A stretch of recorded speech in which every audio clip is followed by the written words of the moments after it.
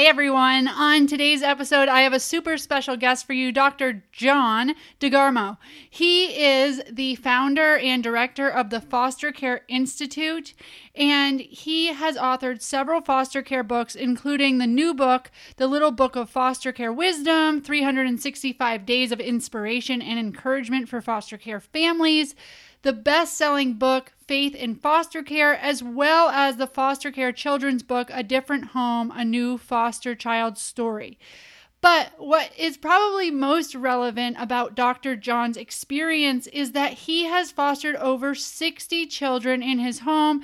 He has adopted children, and he really has the full perspective on being a foster parent and the practical tools that foster parents need to enter this work and remain in it through all the highs and the lows that being a foster parent or an adoptive parent can bring. Because of his experience and because of some of the system's failings and because of some of the unique challenges this population faces, he has recently pursued legislation on the state level and on the national level so that the experience for children in foster care can be reformed.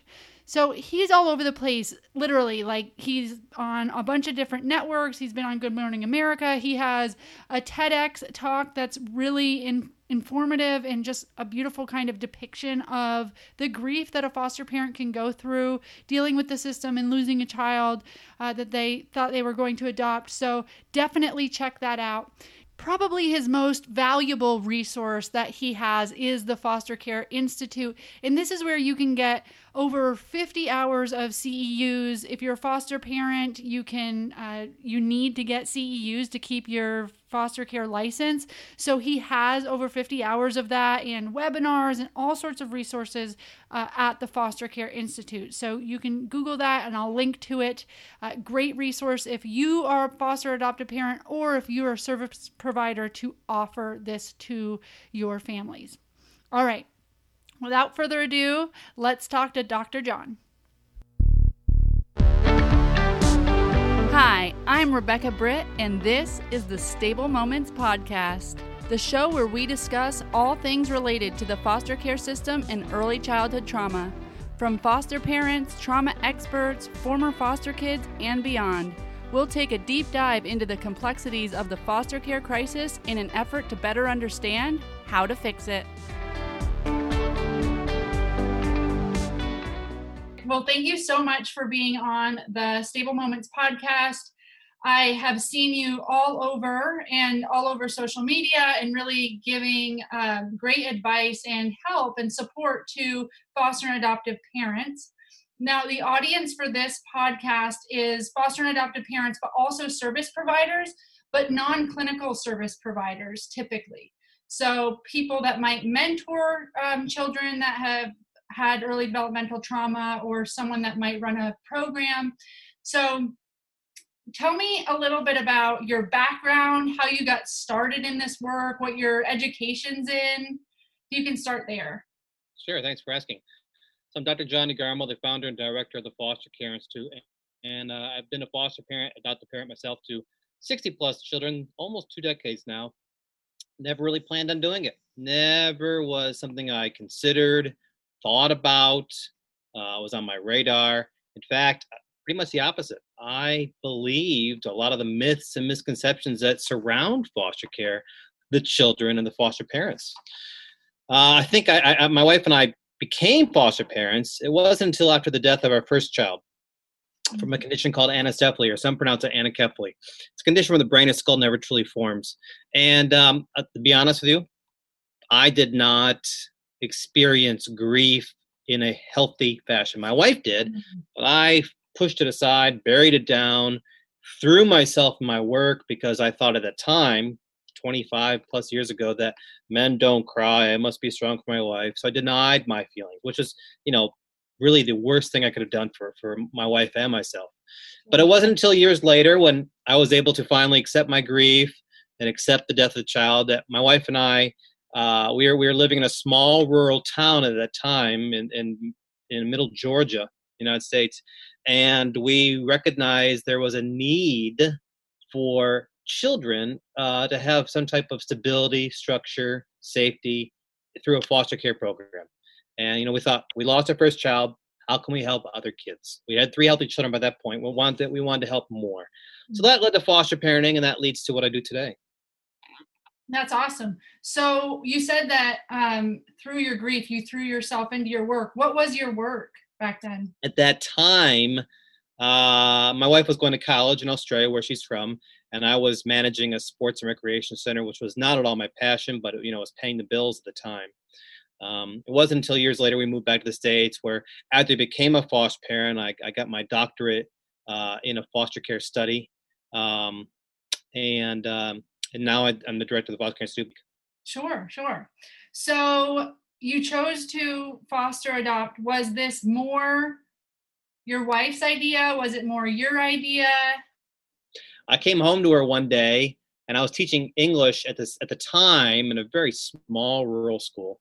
And I've noticed a lot of students coming through my classroom who had issues of attendance and behavior and academics. And I saw the root of the problem was in this low income area was their environment. So I said to my wife one day, I said, hey, I got a student who she's a senior, she's pregnant with triplets, and I know the environment that these children will be raised in. It's not a healthy one. What if we adopted them?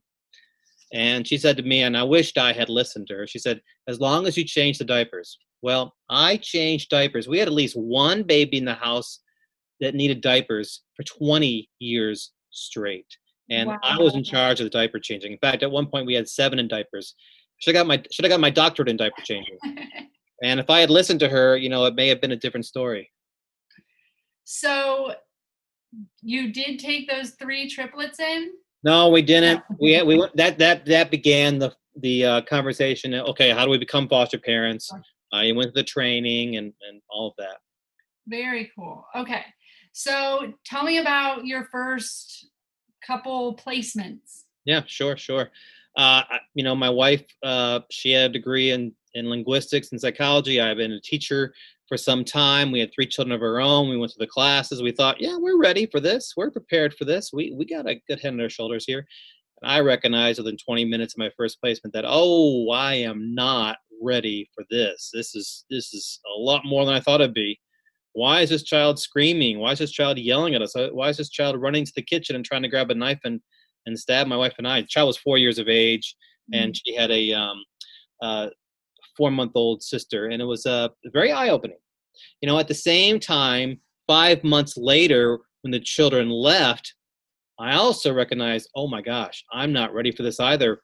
What's happening to my heart?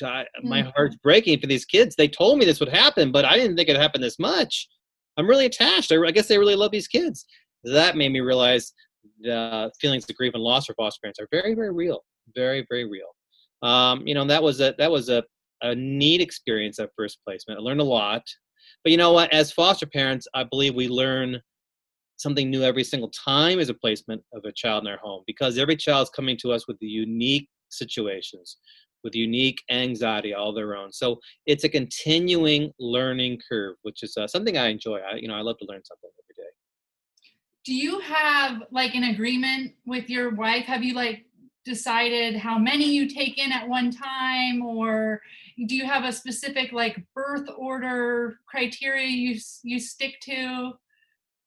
We used to. We had the rule that no child placed in our home older than our own biological ones. I think maybe the 4th year, maybe the 5th year, we threw that out the window. We had a phone call for a 13-year-old boy. I think at the time my oldest daughter was 10, and we had some trepidations about it. We had some concerns, but we said we heard the story of the child, and I told the caseworker, well, my wife and I, we're going to try this. We're going to try it because you're desperate. They needed a home then and there. We said, we'll try it, and if it doesn't work out, if our own children are in danger in some way, we can't have this continue. He'll have to be removed. And you know what? It was a fantastic placement. It went so well. Really benefit the entire family. So we threw that rule out the window. We've had as many as 11 kids in our house at the same time. So we threw out the numbers as well. And because, in most states, like Georgia, the number is 6. But they've been so desperate, and they recognize, hey, there's Dr. John. He's a foster care expert. The family's been on TV a lot. They know what they're doing. We'll shove them in their house. And we signed waiver after waiver after waiver. We got to the point, though, where I was speaking at an event in a different state. I was training foster parents at a conference, and we had 11 kids. My wife was home by herself with 11 kids, and she got a phone call for her 12th child. And they said, my wife's a doctor too. Dr. Kelly, we're so desperate. We need someone for these kids. And my wife said, I got 11. I can't. There's no place for them to sleep. How about the couch? You don't understand. How can I get 12 kids to work at the school the next morning with one car? I can't do it. Can't do it. So that's when we recognize, what? We need to control this a little bit better. Sure. At what point through all of this did you say, okay, I need to pursue my PhD. I need to fulfill a greater need here? So I was teaching at the time in this rural county, and I noticed that my fellow teachers were not equipped, were not trained, did not really recognize the many challenges that children in foster care have while in school. Mm-hmm. Now, before I was a foster parent, I didn't either. I just kind of made those assumptions about the kids. But then when I became a foster parent, I recognized, oh my goodness, these kids are slipping through the cracks. 55% are dropping out of school. There's a reason why this is. They're at least 18 months behind academically. There's a reason why that is. School is the last place they want to be. There's a reason why this is. My fellow teachers didn't recognize this. So I thought, okay, how can I bring together teachers, foster parents, caretakers, caseworkers, all together to form a team, if you will, for the purpose of the child, to help the child succeed and navigate the many challenges they face in school. And that was my doctorate. Very cool. So yeah, that's awesome, because I know I was a post-adoption case manager. So I felt like I spent a lot of my time going into schools and advocating for IEPs or 504s, and mainly just giving some trauma education for teachers to kind of stay attuned and notice things before they get to a point where the child's being super disruptive in the classroom. So I really like that, kids spend a lot of time at school. So the more we can get the whole team on board. Now, since you've done that, I don't know if that study was published or whatever, but since you've done that, have you been able to do more work in school that's like replicated outside of your rural county? Well, the study has been printed in a book. I've actually got a book called Helping Foster Children in School. It's one of my dozen books. And I do work with schools across the country in that regard, as well as a number of things.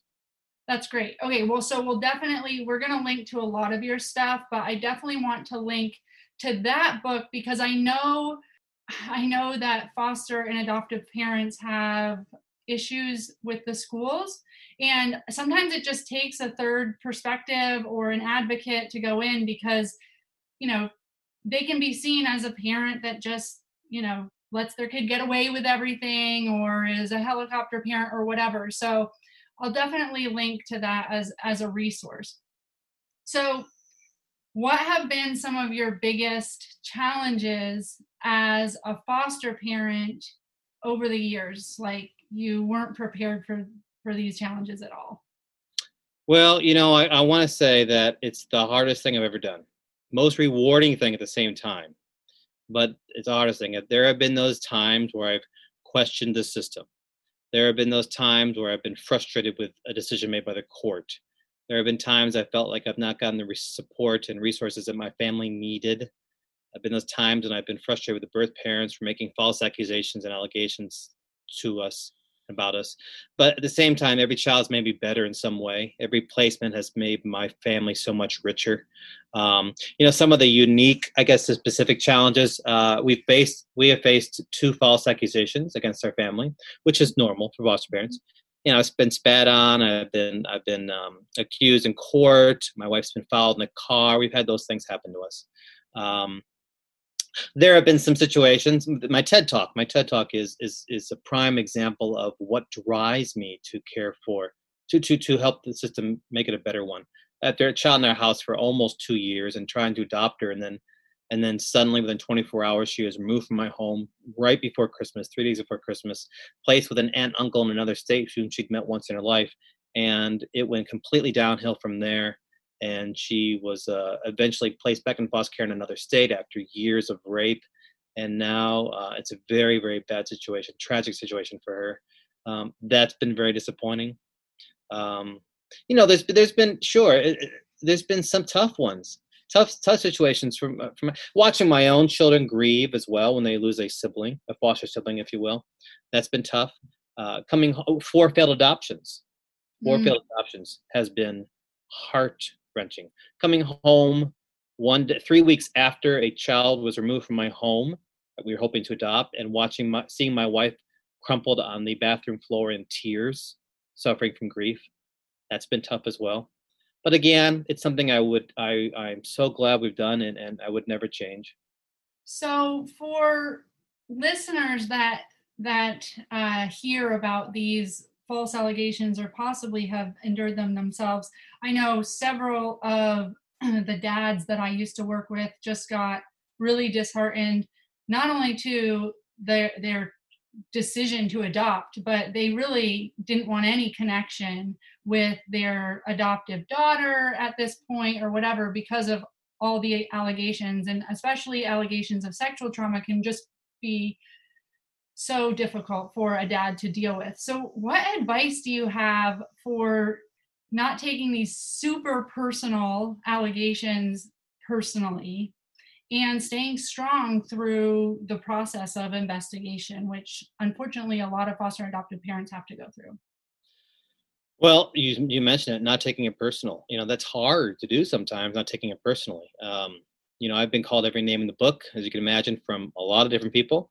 But I have to recognize this is not about me. Mm. This is about the person who is suffering.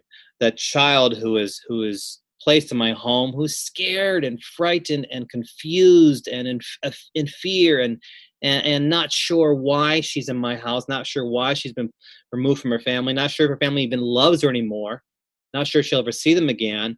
And she might either withdraw or lash out and say some horrible things to my wife and I and our family. It's not about me. It's about that child who's scared, that child who's afraid. Their feelings are overwhelming them. They don't know how to process it. And it's one way they try to process it is to lash out. It's not about me. I can't take that personal. For that birth parent who might be so frustrated with their situation, who might be grieving the loss of their own child, or maybe overwhelmed with guilt because they made poor choices, or suffering from their own trauma, their own previous trauma that was never resolved in some way, or they never got the help. They may make some horrible statements about my wife and I. Can't take it personal. And that's easier said than done. You have to ground yourself and remind yourself, you know what, I need to step back. This is not about me. Let me take a breath here. It's about the person who is in pain, and maybe I can help that person, whether it's the child or the parent. Also documentation is essential. One of my more popular webinars that the foster parents do is that of documentation. Foster parents have to document everything. I mean everything, in a fashion that's not emotional, not biased, not leaning towards themselves, but just facts. Everything that might happen, everything that happens to the child. The child scrapes himself in a knee falling off a bike. Document time and place and what you did, how the child did in school, what happened in visitation, anything needs to be documented. Because if an allegation might come forth, you've got that evidence with you, the documentation. Well, this is what really happened. This is what was really said. This is what we really did in this response. So that does help. Yeah, I have helped a few parents self-report. They call Department of Children and Families and say, before she goes to school on Monday, I was throwing a bottle in the recycling and she walked into the line of fire and she has a black eye, or something like that, where it's like, listen, you're better off reporting this, being the first one to call, because that sounds a little sketchy, but a lot more sketchy if it's a story after the school has already called to say somebody has a black eye. Right. Or the child goes to a visitation and the child has a big bruise on the shoulder because they fell off a bike, or they fell down the stairs, or a baseball hit them.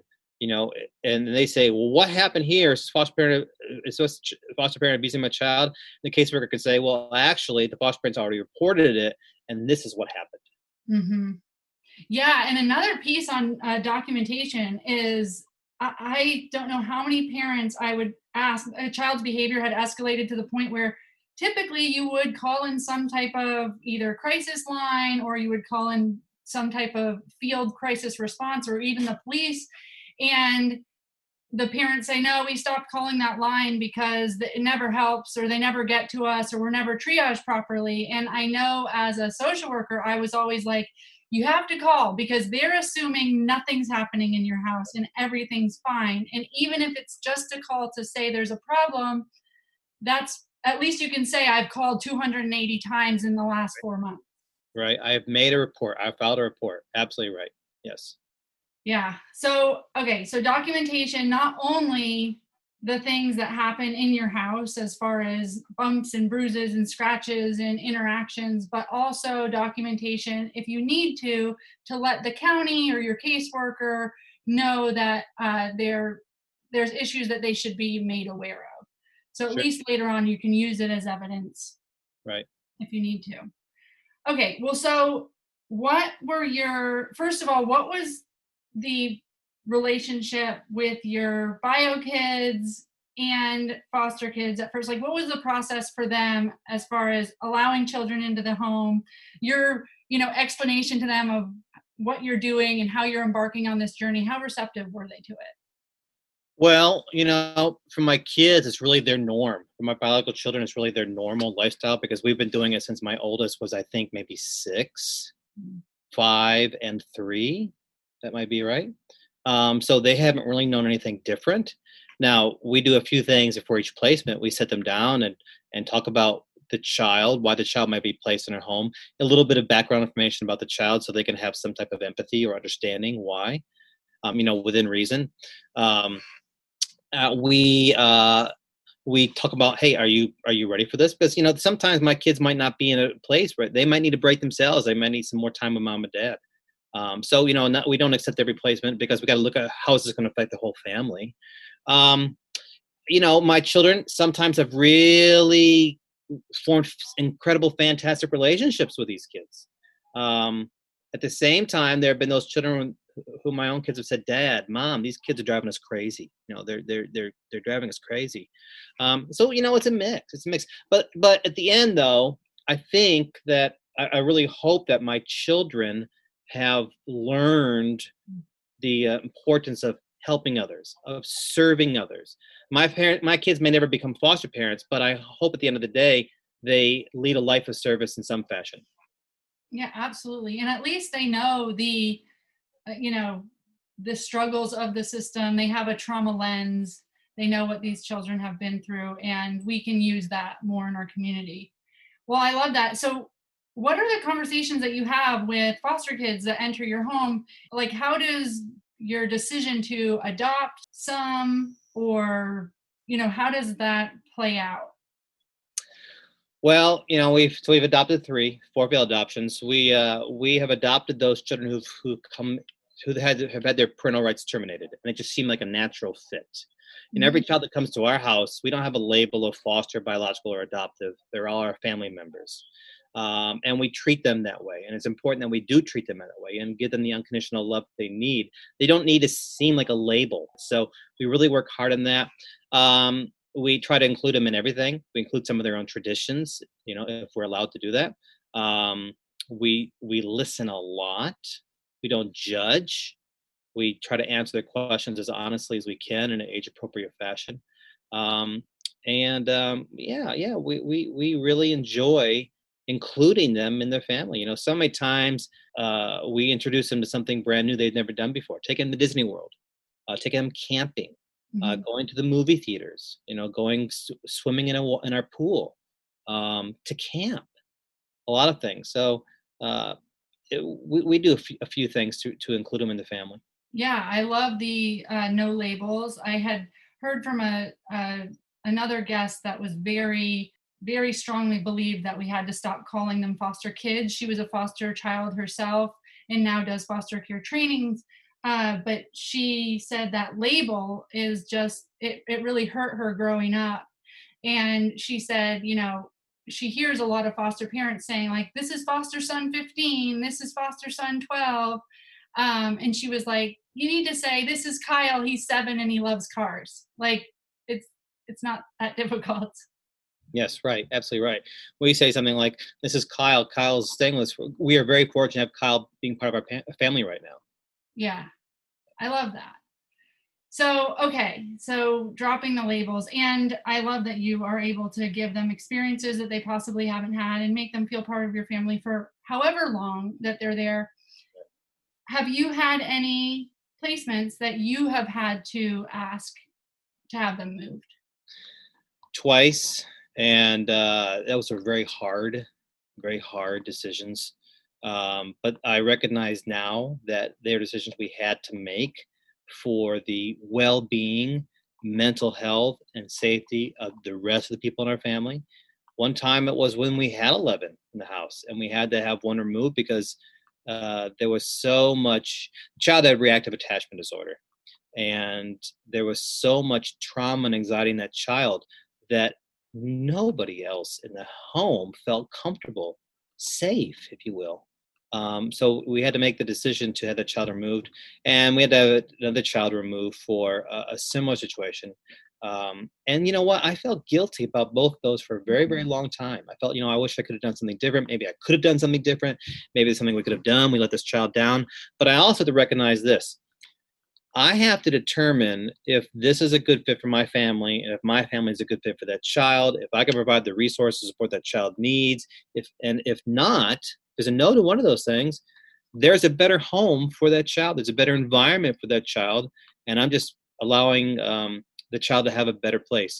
Now, again, I don't like doing that because I don't like multiple displacement. I want a child to recognize that, when you come to our house, when we say we love you, we mean it. When we say you're part of our family, we mean it. Unfortunately, in 60 plus children, there have been those 2 occasions where you said, you know what, this is hurting everybody in our family, and some of us are even at risk as a result. I totally get that. I did just want to bring it up because for our listeners, I think that's a huge worry of somebody maybe wanting to choose to foster. They feel like it's so permanent and they feel like it's such a big responsibility, and it is in so many ways. Right. But you are able to accept or decline a child into your home based on whatever criteria is your criteria. And if you get to a point where you feel like a child needs additional resources or a higher level of care, that is okay. I just wanted to bring it up so that people knew that it's an option and that it's okay to put your biological children first or to put the rest of the mental health of your whole family first. And through those decisions, you were able to be more available and create a better environment for those in your family. Yes, and you keyed on something that's important. You've got to put your own children and family first, because at the end of the day, when the children from foster care leave your home, you still got to make sure that you have your own children, with you, and they're safe, they're physically, emotionally, mentally sound and healthy. You can't put them at risk in any fashion. So it's important. So sometimes those hard decisions have to be made. When we had 11 in the house, and one was just taking up all of our time, my wife's and I time, the other 10 children were slipping through the cracks, and that was not something we could allow. Yeah. So have you had to make accommodations in your home over the years, like switching bedrooms, making things, rearranging the kitchen? We hear all the time about, making food less accessible. Have you had multiple adaptations to your living environment? Sure. We've had 3 new bedrooms. We have my man cave is no longer, it is not a bedroom. The place we had a hot tub, took the hot tub out, walled it in. It's now a bedroom. Attic space, now a bedroom. The cars we drive, unfortunately, they've got to be cars. They're not the 66 convertible candy apple red leather seat interior Mustang that I've always dreamed of. It is a big van that I never want to drive in public. But yeah, you got a lot of accommodations. The lifestyle of a foster parent is very different than anybody else. And you're always making some sort of sacrifice as you're bringing children to your home with anxieties. We can't, at the drop of a hat, go off to the movies. We can't go off to shopping or dinner because we have these children placed in our home. So it's a very different lifestyle. You're always making some sort of sacrifice. But that's okay.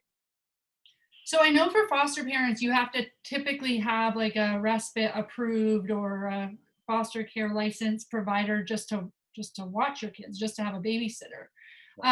Does the Department of Children and Families offer you a good list of that? Are those people easy to find? Do you have to solicit your family and friends to go get licensed so that they can watch these kids? Well, I live in Georgia. My family lives in Michigan. My wife's family lives in Australia. So we think Michigan's rather close to Georgia because you can actually hop in the car and be there 18 hours later. So Right. that's close. We don't have that type of support in our area. We in a small county of about 3,000 people in our town, not many foster parents. So respite care is scarce. But we have used it before, and it's so important. I often encourage foster parents to use respite care because it's a valuable resource for foster parents. And for people who can't be foster parents full time, respite care can be a wonderful way to serve as well. Or it might be a good introduction to foster care. If they want to be foster parents, I say, well, you're unsure. Maybe you want to try being a respite parent first, over the weekends to some of the kids. We've used respite care a few times, and I've been so grateful for that when we've been able to do so. It's a fantastic support for foster parents when there might be those times where you've got to hop out of town for a funeral or a wedding, or maybe you got a pre-planned vacation you planned a year ago before a child's placed in your home, and you simply can't take the child with you. Or there might be a time where your own kids say, you know what, mom, dad, we need you for a little bit of time. So maybe a weekend together is important as well. Circle those wagons, so to speak, to refresh yourself, to recharge those batteries. There's a number of reasons why respite care is a great program, and we've done it a few times. In your area, do you find that people that are respite caregivers have been previous foster parents? Like, I just don't feel like it's out there and advertised that this is something that people can do. And it seems like such an interim option, if they're not wanting to take on the full responsibility of foster care, that respite could be something that's a great option, but I don't really hear it advertised. No, I don't either. I think respite care is underutilized and undersuggested. In my book, The Church in Foster Care, I talk about how people of faith can serve in their own mission field, in their own community, by being respite parents.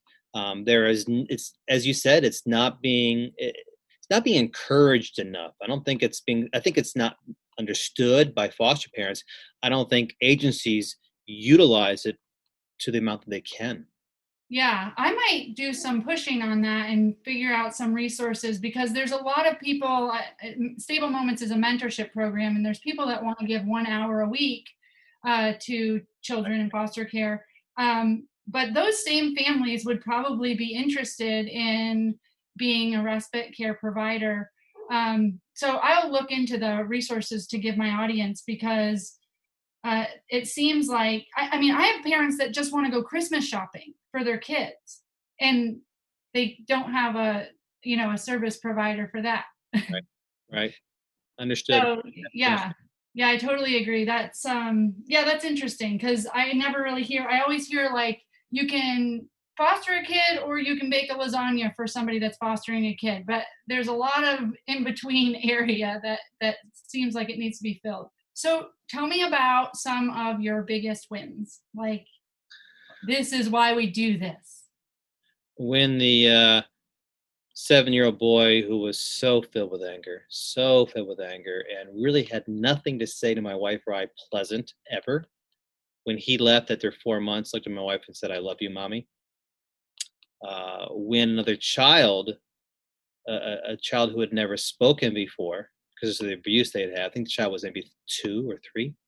First words were, "I love you," to my wife. The 17-year-old came to us who had been abused by so many families, actually adopted by a couple of families, and didn't trust anybody, had tremendous issues of trust and attachment. Now she is working for an agency, child welfare agency. She is we're part of her family. Her kids we're her grandparents to those kids. A couple kids who are in college now and doing so very well. When I look back at Christmas time and I see 20 plus kids in our house, it's a victory right there. Oh, that's awesome. I always want to let our audience know about the rewards of this work because I hear from everyone. I mean, it's just like parenting in general. It's going to be the hardest job you've ever done, and it's going to be the most rewarding job you've ever done. And there's a reason why so many of the foster parents that I serve all have 15 passenger vans, and that's not because they did it once and stopped, right? so, so what brought you to founding the Foster Care Institute? Tell us a little bit about the road from foster parent and teacher to the director of the Foster Care Institute. So when I finished my doctorate, I recognized I love the writing process. I want to keep writing. That led to a couple different books being published. That led to me training foster parents and doing some speaking engagements in my nearby area to the entire country and now globally. Which led to the Foster Care Institute. The Foster Care Institute, we provide a number of resources and support for foster parents and agencies. We have over 50 hours of online training webinars foster parents can sign up for or their agencies can use for their foster parents. We have a program where we train foster care agencies on how to create strong recruitment programs. We now have online virtual orientation for foster care agencies during this time of shelter in place. We can't meet each other, so foster care agencies now are using this online virtual program for orientation for new foster parents. Hundreds of articles, videos, podcasts from my days in radio, and a whole lot more there. That's awesome. So the orientation for foster care parents or people that want to be foster care parents, that's something that they could do online. And well, the agency uses that program for their orientation for new foster parents. So an agency might say, you know what, Dr. John, we can't meet in place with our new foster parents, but we want to utilize your services. So it's a 5-week course of 15 hours of training where the agencies use those. They use the quizzes, they use the book, they use the webinars. And what the agencies do is they just go ahead and do the house inspection, the background checks, and they usually utilize our program for their orientation training. Does that make sense? It totally makes sense. So it's more of a business to business model for you, but if people were interested, they could ask their different agencies if they have an online option. And if they don't, they could say, well, there is one that they can get to help support more families. Because especially right now, I know, the world's just going virtual as it is. Okay, so that's awesome. So if people want to get more, tapped into all of these resources that they have, I will link to it, but just let them know where to go. Oh, thanks for asking. The Foster Care Institute, or just search my name, Dr. John DeGarmo, foster care expert.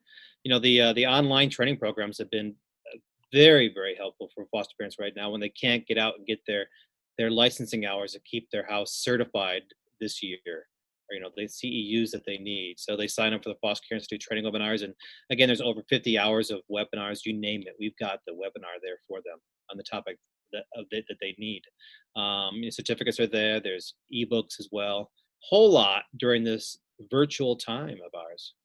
Yeah, absolutely. And for those that don't know, foster parents have to do a certain amount of continuing education hours to keep their license to be a foster parent. And I know that this can be a pain sometimes for foster parents who are already super busy, and both parents in the home need to get their own CEUs. And so sometimes that can be hard because, one parent signs up for a 4-hour training somewhere, and then the dad stays home, and then dad needs to get his hours. So this would be a way that you could knock out your hours at home and, while you drink some coffee before the kids are up, if that ever happens. Yes, if that ever happens, that's right.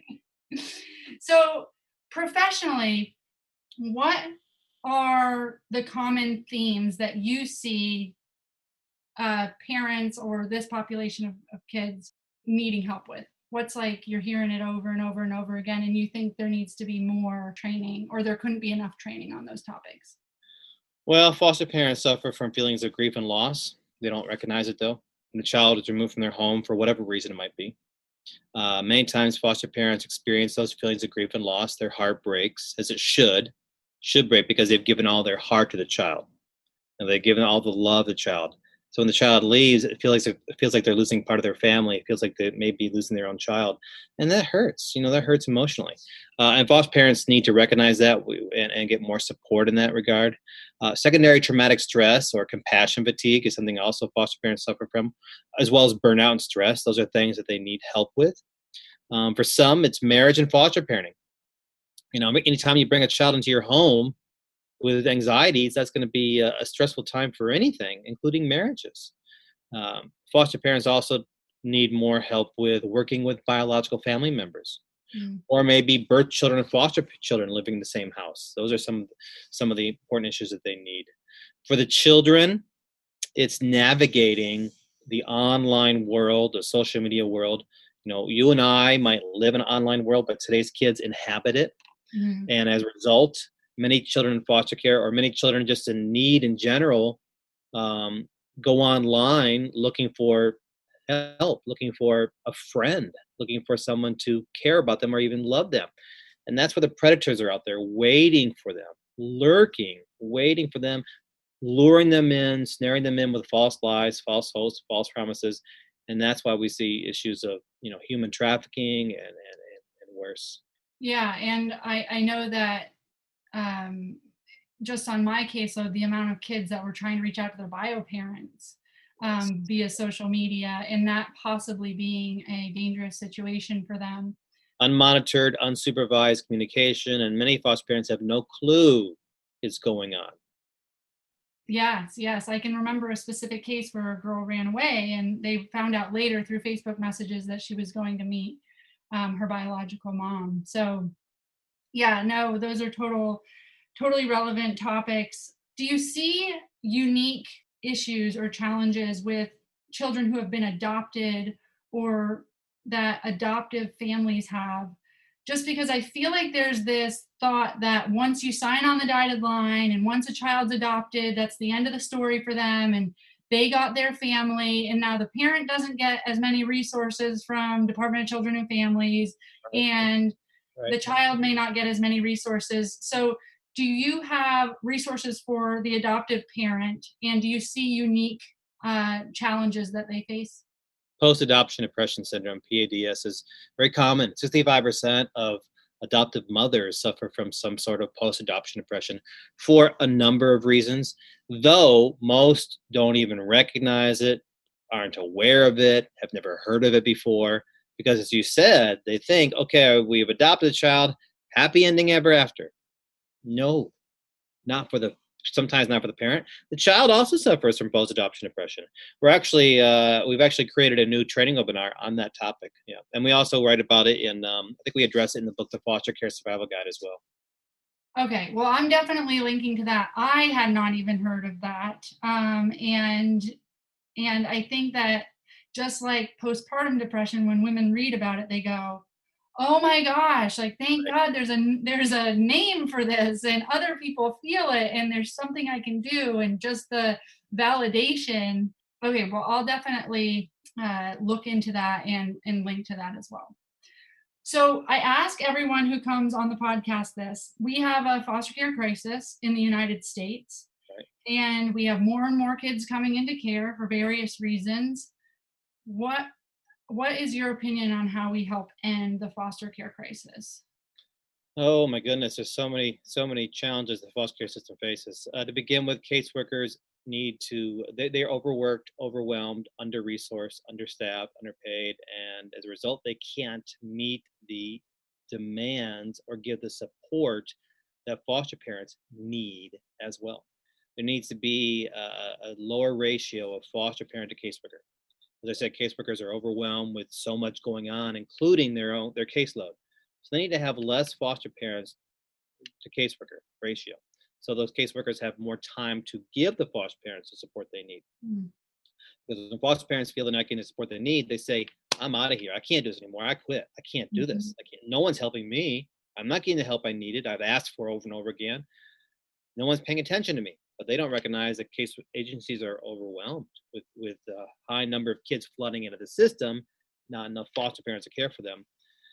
You need to do that. Also, you need to, we talk about this a lot in so many different areas, but the families need to, those birth families need to find the support they need before a child's placed into care.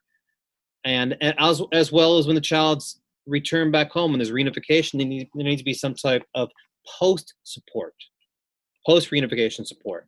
Because if 50% of kids from foster care are reunified with their parents, 20% re-enter it back into foster care, something's not working there as well. Those are a few things that we could do to help make this crisis a little bit better. In fact, I'm off to Washington, D.C. Very, very shortly to meet with legislators about reunification and reentry. Does it exist, the reunification support post reunification? In some places it does. It does not in many, and is not enough, to be sure.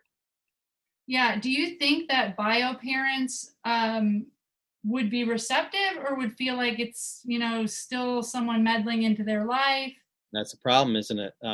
There may be some receptive to it, but I'm sure there are many who say, I don't want to be part of this anymore. I don't want, this foster care system I don't agree with it. I didn't do anything wrong, or it's a part of their life they don't want to recognize or acknowledge or remember anymore. They just want to move on. So yeah, there is that fear to be sure. Or many of them are still suffering from their own anxiety, their own trauma, substance abuse problems as well, housing problems, and lots of issues to be sure. Are there reunification plans that take place in the courts? And if you don't know the answer to this, that's fine. But that, okay, if you do X, Y, and Z, you're going to get your children back. You've done X, Y, and Z. Now you're going to get your children back. And you're going to continue to do X, Y, and Z until a certain date. Yeah, that happens. It happens. But we all know at the end of the day that sometimes the children are returned back home. And I'm all about reunification. If it can be a healthy, wonderful situation, absolutely. But there are those times where a child's returned back home and it's not a good environment. It's not in the best interest of the child, so to speak. Even though it may look great on paperwork, reality is this family is not ready for this child yet, or this is not going to be a safe environment. We hear too many horror stories of a child returning back home, suffering even more abuse, being abandoned, being neglected, and even dying. Yeah. Well, I'm really glad that you're going to Washington, and I hope something comes out of it. I also am just glad that foster care reform is something that's being talked about. I think it's a very complex system, and it's not just the system. I mean, we're dealing with so many different arms and legs of the system, and that's why I really started this podcast, was to talk to police and former foster youth and judges and experts and everyone, to see, like, rather than blame one person or multiple people, to kind of come together and see what we can do that would make this better, because really the system wasn't created to be punitive. The system was created to help and to stand in the gap, and I just don't think that the way it's implemented feels that way to a lot of people on both sides, foster parents and to biological parents often. So I'm excited that you're going, and I'm sure you'll tell us about it. I know people can join your newsletter. So and you're pretty present on social media. I'll link to all of those places that people can find you, but I know that you keep us well updated on all your work. So that's something that we can look out for, right? Yes. Thank you so much. Well, before we end the interview, is there anything else, like anything real hot projects or whatever that you want to make sure that you get promoted? I just want to make sure I give you the time. Working on a project right now that I really can't give liberty to discuss, but it would involve showcasing foster care in a very, very positive light to our media. And that's all I can really say at this point. Well, that is awesome. We could use more awareness for sure. So I'm excited to hear the details of it when you're ready to disclose, or when you can. Well, thank you so much for being on. And I think you're going to be a great resource for any foster or adoptive parents that don't already know about you. And for the service providers listening, a resource because they can offer this library and some of these tools to those that they serve. So thank you so much for the work you do. And thank you for helping us end the foster care crisis. Oh, my pleasure. Thank you for the opportunity. Thank you for all that you do. Thank you. My pleasure. You have a great afternoon. You too. Bye-bye. Bye-bye. I am so glad that I got to do this interview with Dr. John DeGarmo. So much insight from his experience, not only running the Foster Care Institute, but through him being a foster parent himself. So there was a few takeaways that I thought were super important and stood out to me. Always trying to drop labels. So not saying that this is your foster son or adoptive son, but just saying this is Kyle or calling them by their name. You can say he's staying with us for a while. You can say what he's interested in, but again, not using the he's a foster kid label, which we've heard before, but totally worth reiterating. Another big piece that stood out was documentation. If you're a foster or adoptive parent, documenting events, documenting tough situations, documenting. It is helpful if somebody asks you to explain what happened. It keeps things accurate for you. It keeps you knowing the details, and you never know, which person, doctor, school, social worker, court is going to ask you the details of something. So having it written down very clearly for yourself so that you can remember and be prepared to have those answers is really helpful for you. And it also protects you from incidents that might be false allegations later. I know false allegations is something that we never want to think happens, but it actually happens quite often because these kids do know what reporting is. They know what it is to make an allegation, and they know that that can also bring in possibly a new placement or some new attention. So there's some incentive, honestly, for them to make those allegations. And then finally, the stress on respite care. I always knew that foster parents needed a licensed foster provider to be able to watch their kids if they were going to do anything, have a date night, go out of town, anything you needed typical babysitter for. Foster parents cannot just have the girl next door watch the kids. They have to be a licensed foster placement. And guess what? All the other licensed foster placements probably are overwhelmed and not really wanting to give you a date night necessarily or able to. So it would be an awesome gift if you're interested in this work at all, but you're not ready to be a foster parent. If you can go get licensed, do the classes, get licensed to be a foster placement, and then you just tell them that you only want to be a respite placement. And then open your home temporarily so that these parents can get a break and be the best foster parents that they can be. I just never hear that often about people getting trained just to be respite providers. And that seems a lot less daunting because you're not becoming a full-fledged foster parent, although you're eligible to, and it allows you to dip your toe into fostering, but while only taking on kids that are already placed and have a place to go back to. They just need an evening or a weekend for you to take those kids. So that's a great way to be able to help. And you can just go to your local foster care agency, Google how to become a foster parent in my area and talk to them about how you can get licensed to be a foster home and only provide respite.